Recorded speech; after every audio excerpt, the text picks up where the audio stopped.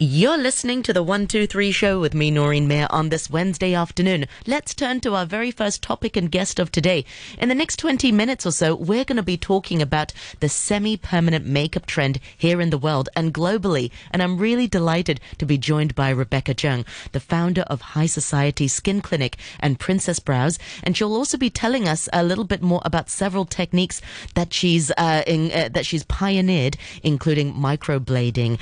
Welcome to the program, Rebecca. Thank you so much for joining us this afternoon. Hi. We are live this afternoon on Facebook as well. Noreen Mayer on RTHK Radio 3 is the page to go to. So if you'd like to join in the conversation, you can do so this afternoon. So semi-permanent makeup is a big thing these days. And just this morning, the ladies in the office, we were discussing the lip liners and the eyebrows and these semi-permanent eyeliners. What are your thoughts on that, Rebecca? What are the pros and the cons of this? I can only think of advantage. So there's no disadvantage, to be honest, except you have to pay. Pay for some money for getting your tattoo and semi-permanent makeup done. Advantage is quite a lot, like for working woman or like for mother of two like me, it saves a lot of time. Like you have a 24 hours waterproof makeup thing on your face, so you don't have to really worried about how you look, wake up looking fresh. Exactly. So we can always have nice natural makeup on our face without looking bad, and especially mother, we are very busy, so I can only think of advantage, to be honest. And also if people they have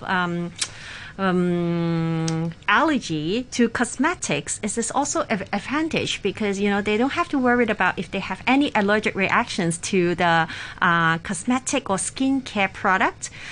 They only have to do it's just semi-permanent makeup because the pigments that my brand formulated is actually from Germany, the top lab from Germany. So it's using organic pigment on your skin, so it's really safe to people who have allergy. The allergy. Yeah. But could you develop an allergy to the ink? So do you have to do a skin test before? Yes, definitely. We can do a patch test before that. Yes, but it's organic, so basically everybody can do it without any allergic reactions. Yeah, Rebecca, for some of our listeners who may not know so much about semi-permanent makeup, can you explain it to our listeners? What is semi-permanent makeup? Semi-permanent makeup basically is similar as tattoo, but it doesn't last as long as a tattoo. So it's usually lasts 3 to 5 years. It's on the upper dermis. Actually, the pigments is deposit to the first layer, the dermal layer of your skin. So it's not like epidermal. No, it's not. It's not like, what is that? Superficial, very superficial. It's on the top layer. Yes.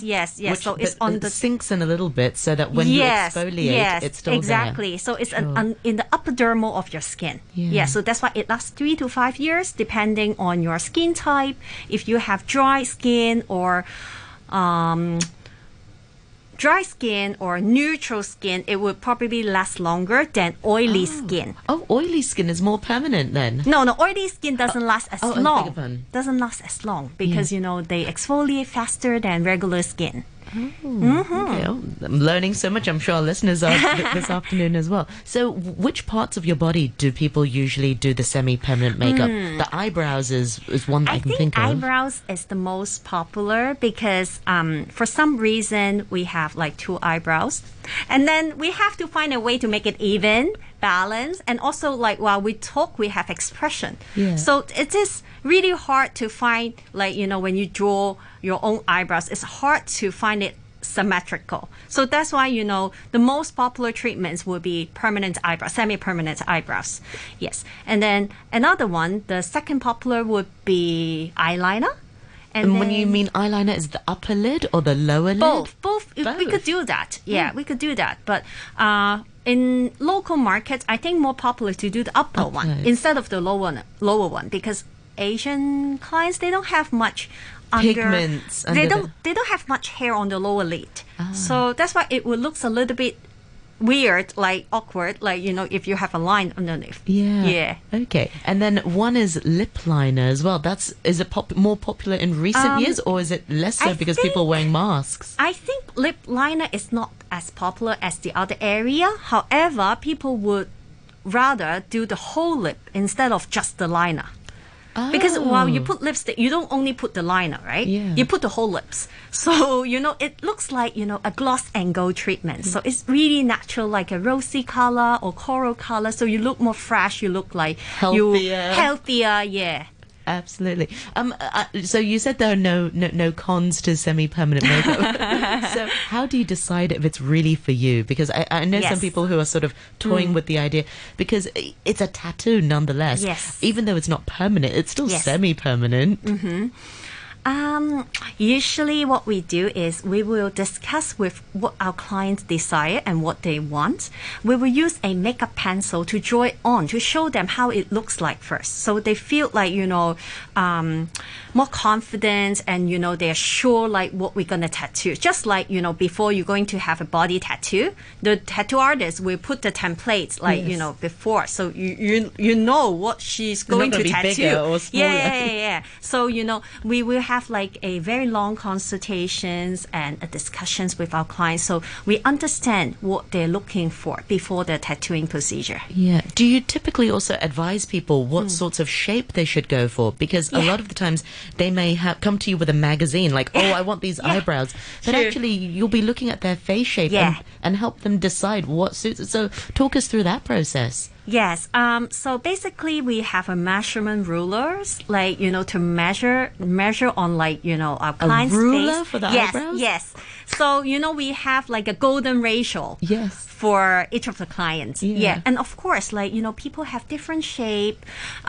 People have different face shape, like eye size, the size of the eyes, their nose is different. So we will listen to our clients what they want, and then we will try to fulfill what we can achieve for the client. Yeah. Yes. I suppose these days thicker eyebrows are more in trend. Sometimes do people want sort of thinner eyebrows? And then what do you do with the excess hair? And then what happens when it grows back out? Do you coach clients to keep plucking the hair around to keep the shape? For example, if they have like some unwanted hair they want to remove, we could do that. But as a natural semi-permanent makeup, we will ask the client to keep as much as hair possible. So, when it starts to grow back, it doesn't look so weird. Like, I have so much hair to pluck, Keeping the natural shape of that. Yes, we will advise the client to keep as much as they can, and then we will just to enhance it. So the semi-permanent makeup principle is actually a natural enhancement instead of changing the whole eyebrow shape. Yeah. And how often do you have to do it? You mentioned just now 3 to 5 years, which seems like a long time. Yeah. But are there sort of downtimes where you need to top up? Will the pigments fade? Will the color change? The color will definitely not changing because we are using organic, a very high quality, hygienic organic pigment. So the color definitely will not change, but it will fade over time. So for example, if they are doing like some dark brown colors, it will sort of change to lighter brown, and then eventually it will disappear. So should people go for maybe a black color to begin with? Black colors, we can't do black colors. Because it looks fake. Because black color, eventually it will turn blue. Because the black pigments, it contains some blue in it. Oh. Yeah. So, for eyebrows, it's not a good way to put the black pigments on it. So that's why, before maybe 20 years ago or 30 years ago, our grandma, they may have tattoo procedure.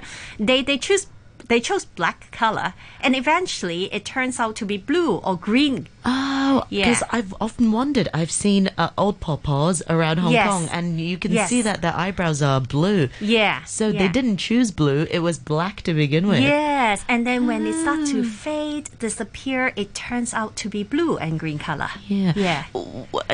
From your forecast, what sorts of impact will this have on the cosmetic industry? If you're seeing more people sort of doing semi-permanent makeup, what will happen to the traditional I makeup think- industry? I think semi-permanent makeup is we consider to be natural enhancement. It has small impact to cosmetic in some countries. However, you can't really use this to replace evening makeup.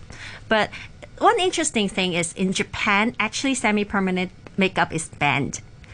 Yeah, Oh, yeah. why- You why can't is really that? do tattooing procedure. I mean, face tattooing procedure in Japan. I think because in Japan there's a lot of famous cosmetic brands. It has high impact because Japanese lady they must put makeup on like when they go out. This is one of the It's very culture. It's the cultured, culture yes. things. Yeah.